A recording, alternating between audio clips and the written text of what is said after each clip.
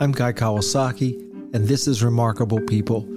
Today's remarkable guest is Nikhil Kamath. Nikhil is the co-founder of India's largest stock brokerage firm, Zerodha. If this sort of thing impresses you, he is in his 30s and therefore one of India's youngest billionaires. His made-for-movie story is that he dropped out of high school to play chess, worked at a call center answering support questions, started a stock brokerage, and became a billionaire. Kind of a Queen's Gambit meets Slumdog Millionaire meets Charles Schwab. But the actual storyline is not as Bollywood as you might think. The real value of this episode is his insights regarding the value of removing barriers for people, methods of monetization in an industry where almost every service is free, the advantages of not raising venture capital, using sentiment and psychology to make investment decisions, the pitfalls of cryptocurrency, and the advantages and disadvantages of a calm demeanor. This episode of Remarkable People is brought to you by Remarkable, the paper tablet company. Yes, you got that right. Remarkable is sponsored by Remarkable. I have version 2 in my hot little hands, and it's so good. A very impressive upgrade. Here's how I use it. 1. Taking notes while I'm interviewing a podcast guest. 2. Taking notes while being brief about speaking gigs. 3. Drafting the structure of keynote speeches. 4. Storing manuals for the gizmos that I buy. 5. Roughing out drawings for things like surfboards, surfboard sheds, and office layouts. 6. Wrapping my head around complex ideas with diagrams and flowcharts. This is a remarkably well thought out product. It doesn't try to be all things to all people, but it takes notes better than anything I've used. Check out the recent reviews of the latest version. I'm Guy Kawasaki, and this is Remarkable People, and now, here's the remarkable Nikhil Kamath. Do you think that dropping out of school and playing chess really had any causative relationship with your success? It's an easy narrative to sell, and people pick up on that and sell it. It might have had a small effect, but I don't think a really large effect now. So you wouldn't advise kids to drop out and play chess in order to become a billionaire? That's absolutely not, especially in the startup universe. So few companies get lucky and they're in the right place at the right time. So it would definitely not be their generic advice now. I am actually more interested in if your experience working in the call center for $1 a day had any causative relationship. Not as bad as $1 a day, more like maybe $5 to $10 a day back in the day. Okay. But the fact that you can't control the outcome in a call center when you're a cog in a really large wheel, I think leaves you feeling a little bit helpless and dependent on so many external factors. And that definitely instigates you to, want to take more control over what you're doing. So that definitely played a part, yeah. For most Americans, if we have any appreciation of what happens in a call center, it's because of the movie Slumdog Millionaire. Right. Most of us, when we call, Quicken Tech Support, we're talking to somebody in Bangalore or Mumbai, and we have no idea. So is it just rows and rows of people with headsets, and they just pick up the phone and they start, this is how you print a check on QuickBooks? Yeah, it's like the place where I worked at was called 24/7 Customer. I think I saw them grow from about a couple of hundred people to many thousand people. So there would be 3 floors in a really large building with maybe 3,000 people on the phone all the time. Wow. So that is a factory. Yeah. Wow. Totally. So you started right after the financial crisis. So with hindsight, do you think that bad times create good companies? I think bad times create less competition. The fact that we started right after the financial crises, I think there was very little capital going around, very little innovation in the industry by virtue of what had just happened. And we kind of got lucky to be doing something new. We were in the right time at the right place. And I think that helped significantly. If we were to try and replicate what we did back then today, it would be a lot harder because fintech is the flavor of the season right now across the world. And there is a lot of money and innovation chasing it. The name means zero barrier. I think. Let me verify that because you never know. So what barriers were you seeking to remove specifically? Well, we were trading before becoming a broker. Back in the day, the incumbent brokers of then charged as much as 0.5% of the total turnover of a transaction in broking fees. It made it very hard for a retail investor trader to remain profitable because of all these leakages in the form of fee. So I think that's the barrier we faced as traders and that we tried to address as brokers. So that's what we were talking about at the very beginning. The cost and transparency element of it all was the barrier of the day. And does the creation of Zerodha reflect that it's fundamentally better to be the casino than to be the best gambler? I guess there is something to be said for both. Some of the best gamblers in the world have done very well, and some casinos have also done well. I think two ways to look at the problem. But being a gambler is exhilarating. Being a casino is a bit more stable. So I think depending on what you're looking for, a different mode might suit you more. Well, one story I read was that your brother was burned out as a trader, so then he wanted to go to the other side and be the casino. Is that a true story? Yeah, I think that is partly true. You make it coming and going, right? It doesn't really matter, does it? Yeah. But I think you make much lesser relative to while you bet on something. If it works out, it really pays off. But while you're on the other side, you make small amounts of money many times, but there is a liability at hand. At some point, if somebody with a lot of leverage burns out, goes into a debit, or there is a technical glitch, both have their pluses and minuses. I really don't think you can compare one with the other. But you certainly would not be worth $1 billion as a trader. I mean, yeah, I know. I guess Warren Buffett is, but that's less likely, right? Yeah, true. Your trades are essentially free, but people pay for options, futures, and intraday trades. And is that because those things are harder to execute? Is it because there's price inelasticity? Because people are willing to pay for that? Or is it because that's the only three things that's left to charge people for since trading is free? The way the markets are structured in India, a lot of the volume, the speculation actually comes from the derivative, the future option and intraday traders.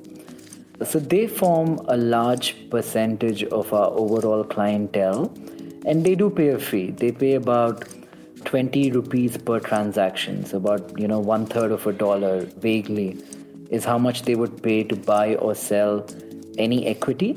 But we don't limit them with quantity. You could buy $1 million worth of share X and you would only pay that 1/3 of $1 as fee. So that is our revenue model essentially.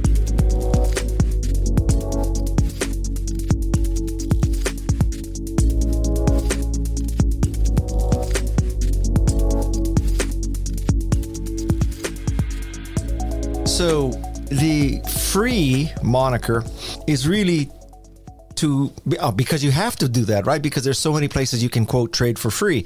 But really, the intraday, so you want intraday trading. You want 33 cents per transaction. That's right. So the intraday traders are essentially 70% of our volume, and they do pay that fee. That fee, too, relative to the incumbents when we started, is extremely cheap. It's 90% cheaper than anyone else charged when we began. The reason we have left equity investing as free is because India is a very large country, right? We have about 130 crore people, and a very small proportion of India actually has financial exposure, something in the range of 2%. Favorable taxation really helps long-term investors in India. They pay a much lower level of tax and capital gain if they have held the equity for over 12 months. So in order to encourage that, we have kept the equity investing part free.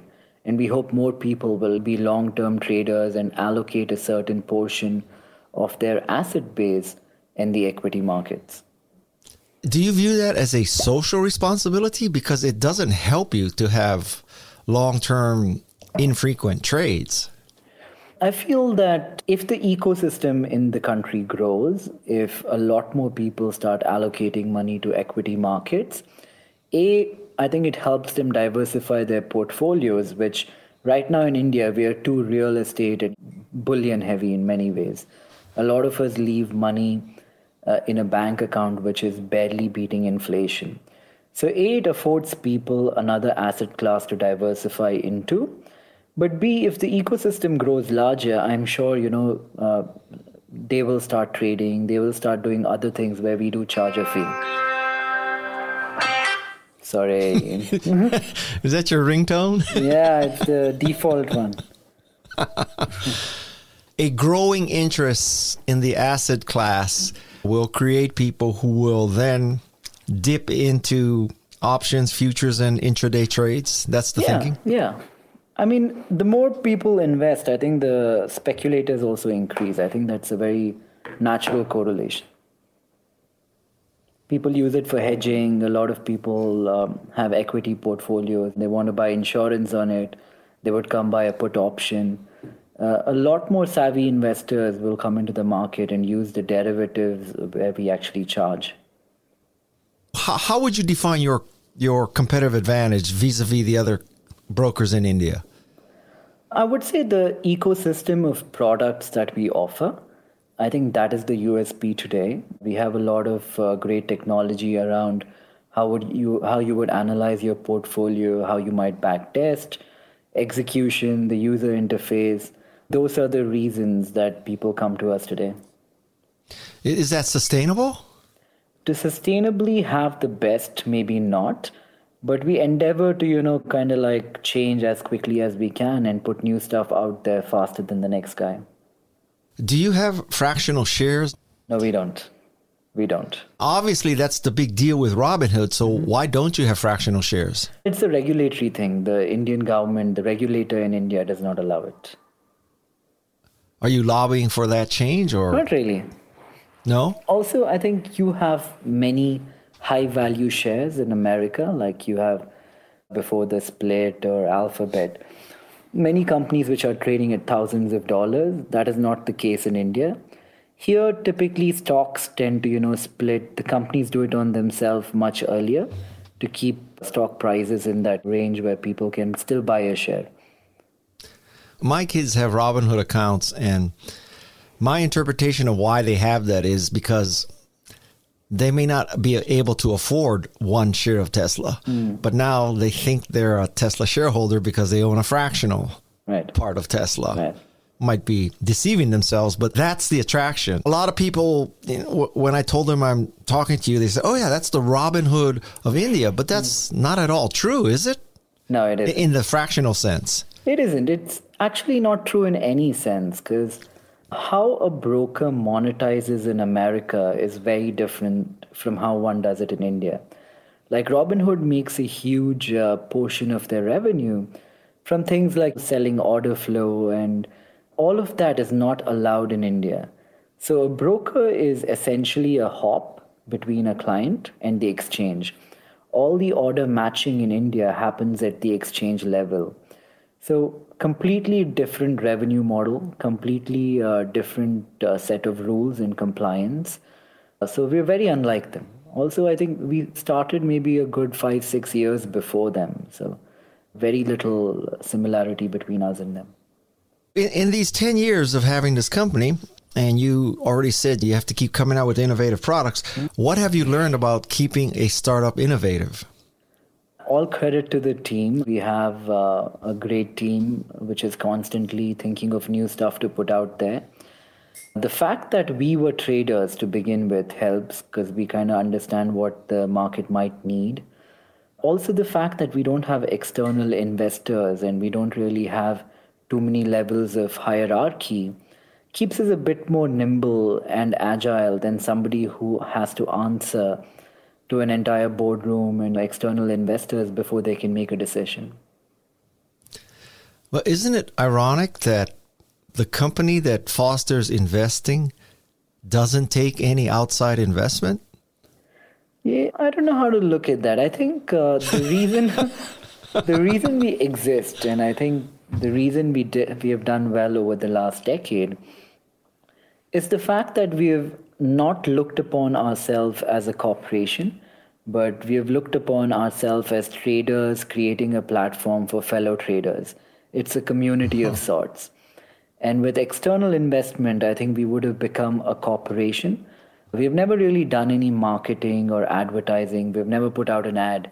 And we rely on word of mouth and people to like the product and talk about it.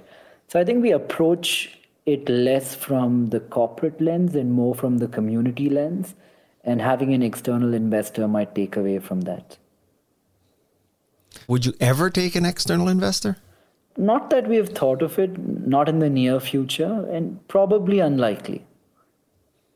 Well, if you don't need capital, why have the headache, right? Yeah. Do you think that investing is understanding what a company is doing, what the market is doing, or what people's sentiment about the company is? It is important to understand what the company is doing, what the fundamentals of the company are, but what moves price at the end of the day is sentiment.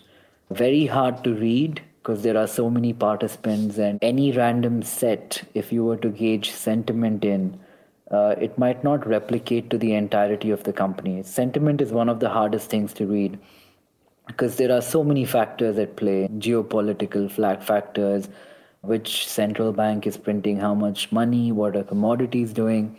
So no one person can actually place a bet with any great degree of certainty about sentiment, but it is sentiment that moves price at the end of the day.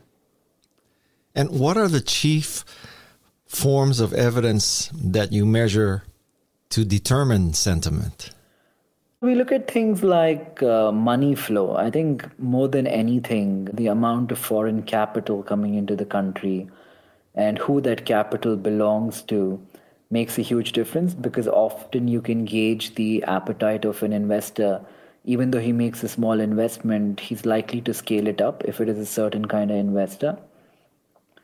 So, Guy, a large part of our rally recently over the last 3 or 4 months has been driven by foreign inflows.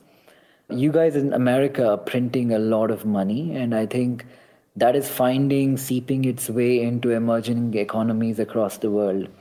When that tap goes off is a very hard thing to call, but if it does go off, I think the repercussions will be felt here and we would correct very quickly. So it would be prudent to say, watching what America does with their money, the central banks in particular, is a good way to gauge sentiment going forward in India as well. Well, I can understand that to gauge geopolitical sentiment, but how do you pick which equity based on sentiment? That doesn't help you pick which stock in India to invest in, right? Yeah, I think it makes... So if you stick to the large cap companies in any geography, not just in India, but across the world, a better investor or a better trader, it becomes more about picking when to buy stock than what stock to buy. Because these large cap companies are pretty much always moving, in the group. So if the benchmark is going up, every company in the index is going up. Some might be going up a little bit more, some might be going up a little bit less. But typically to pick market direction is probably more important to pick which particular company will do better.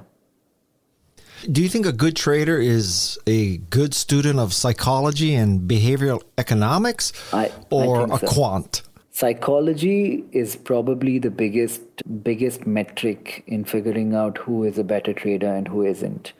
I'm a big fan of psychology, and I think nobody can really read people or read market sentiment accurately, but I think psychology helps you understand why people thought in the manner that they thought historically, and in a lot of cases, these patterns tend to be cyclical. But I think psychology is the one biggest differentiator in what makes a good trader versus a bad trader. So what would be, sitting in India, what is your psychological assessment of the American market right now? Wow, I think that's a tough one to call. I would say See, I think the question, it goes even beyond America. I think you guys are printing so much money right now, but nobody is questioning that because we all have been taught and we have been bred and grown up on thinking that the dollar is essentially the currency the world will always denominate assets in. The real question will arise when somebody really challenges that. I don't think it'll be in India. Maybe it's a combination of Russia, China, Iran, and a bunch of countries who suddenly start to trade in something which is not dollar denominated. But it's a very tough thing to call. But as long as the world is buying American debt and we're kind of banking on the dollar to store assets across the world, I think it will continue to retain the predominant position it has in the last few decades.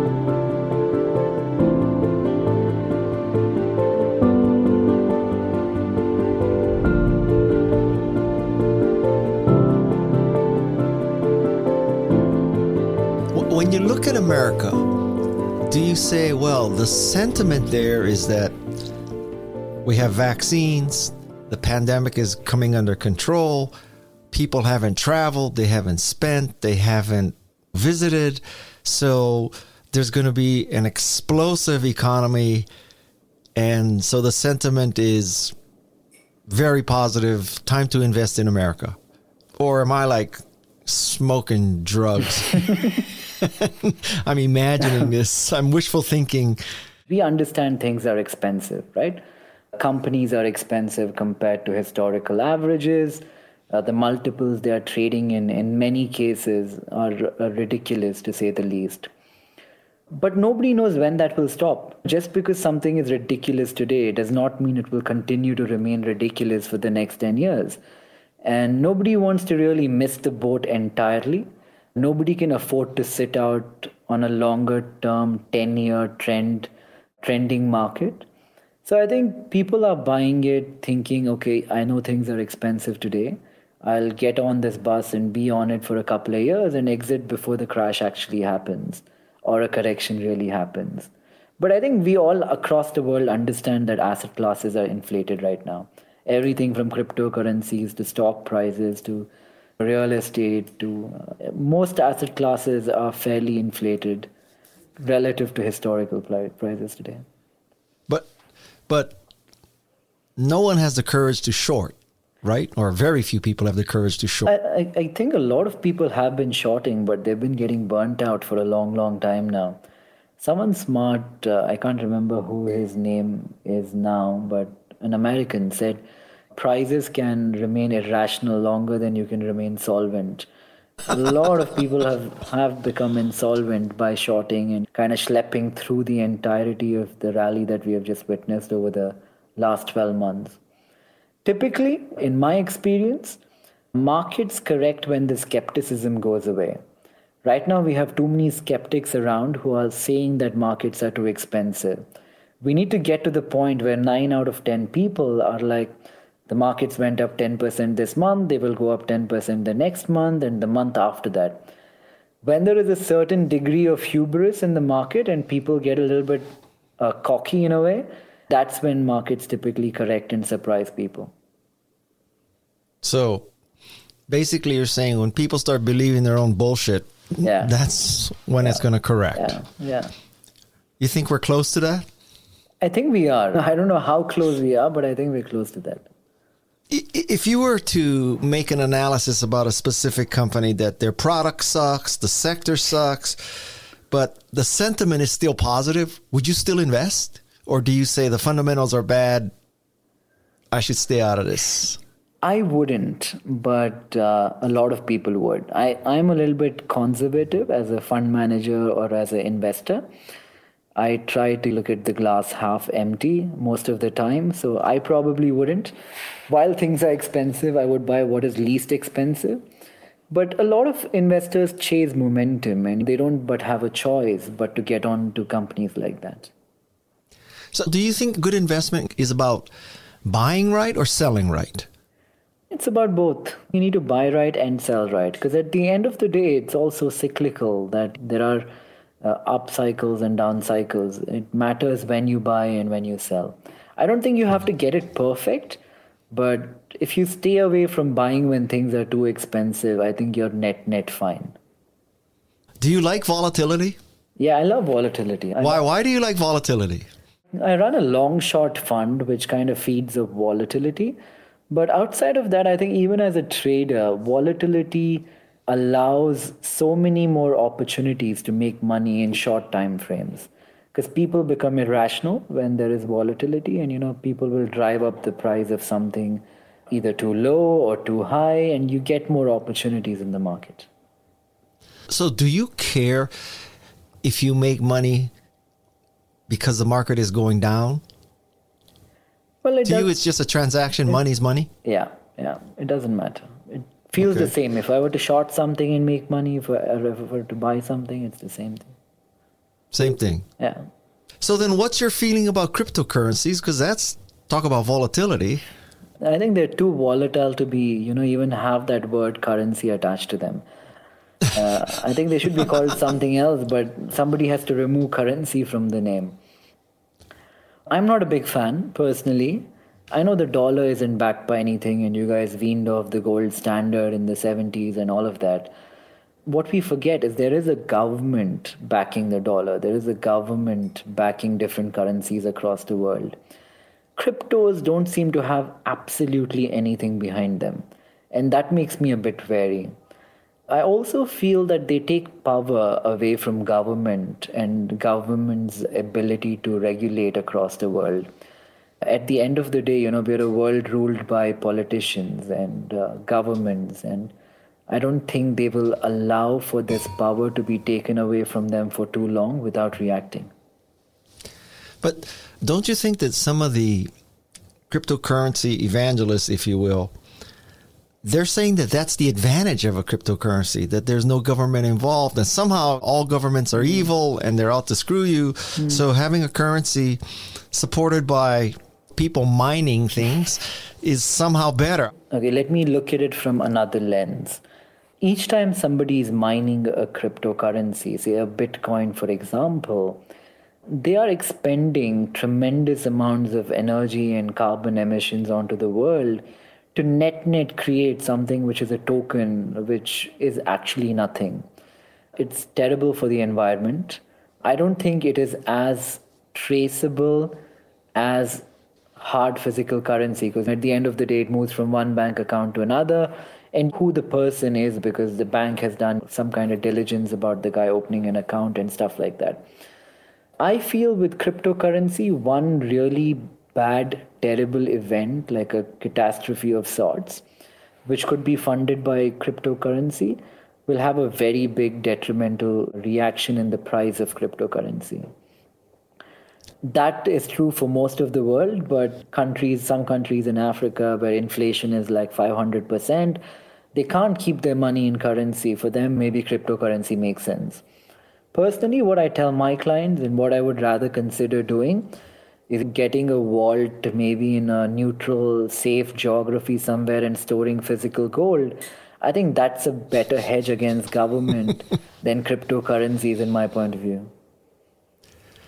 I have to say, I'm a little surprised because I thought Nikhil was like this leading edge fintech kind of guy. And he's going to be this great cryptocurrency expert and he's going to tell me about the great benefits. And here you are telling me it's not. I mean, that's my interpretation of what you just told me. I've seen interviews with you where you talk about, going back to the very original question, that chess has rules, but within the rules, there's creativity. And investing has rules, but within the rules, there's creativity. So have you figured out what the rules of entrepreneurship are? This will sound very counterintuitive, but often what entrepreneurs do is they fixate on one company, their holding company or their operating company, and they spend all their time and effort in making that a success without diversifying, taking money out, and, kind of securing their lives.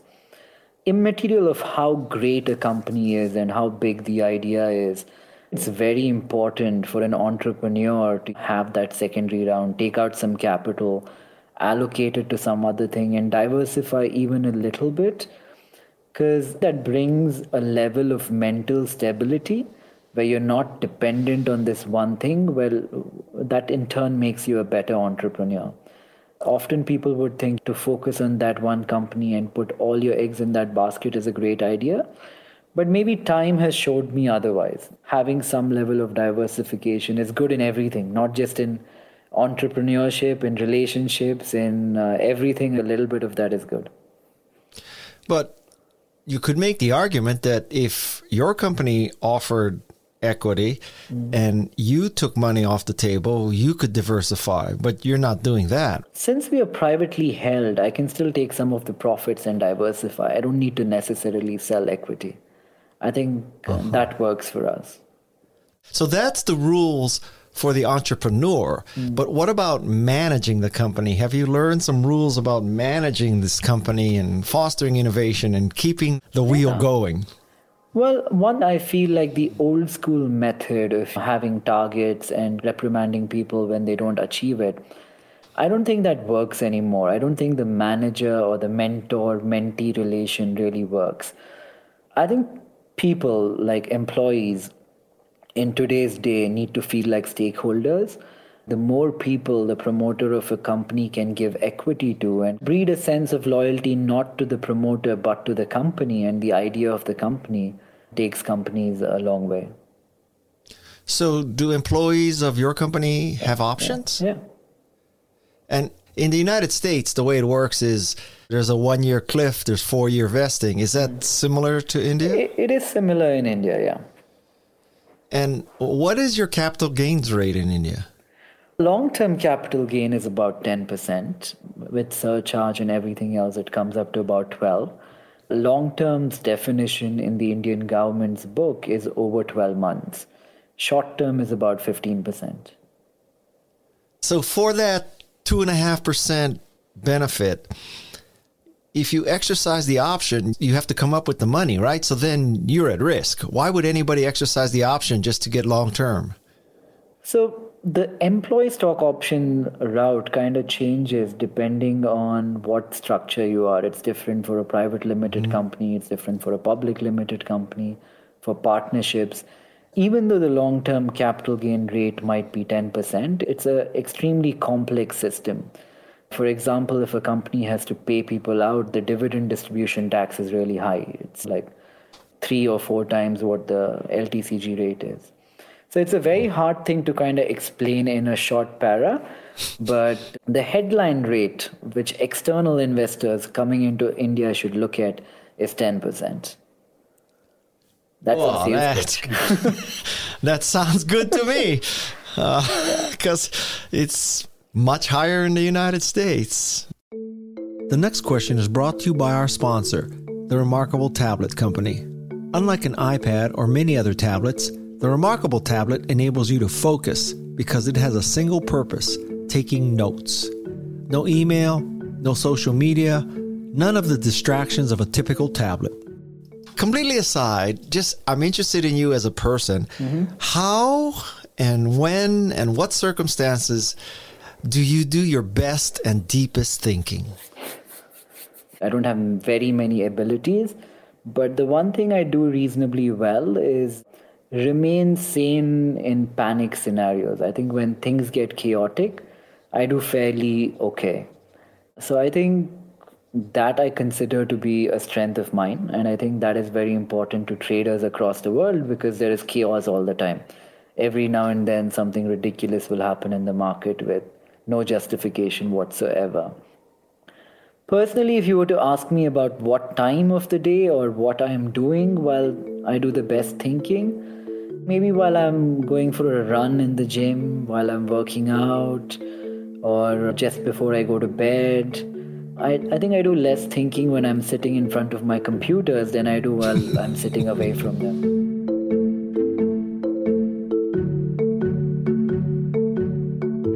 Truly you my last question.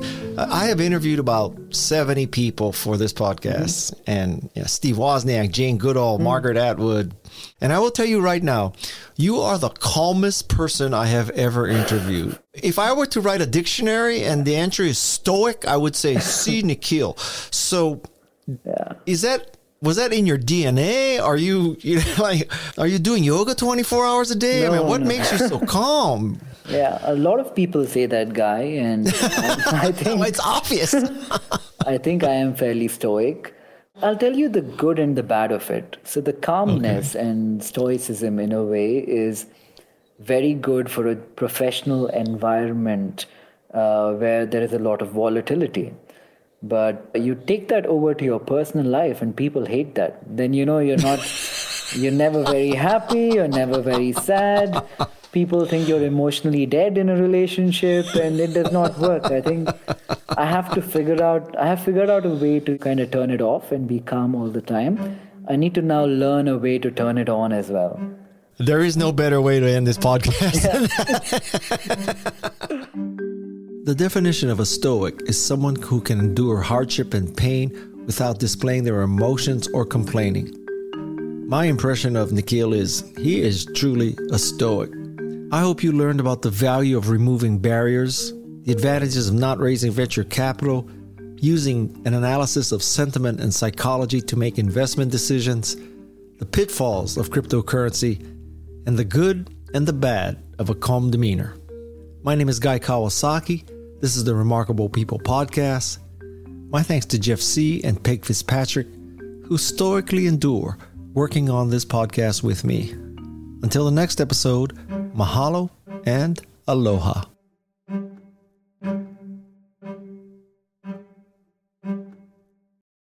This is Remarkable People.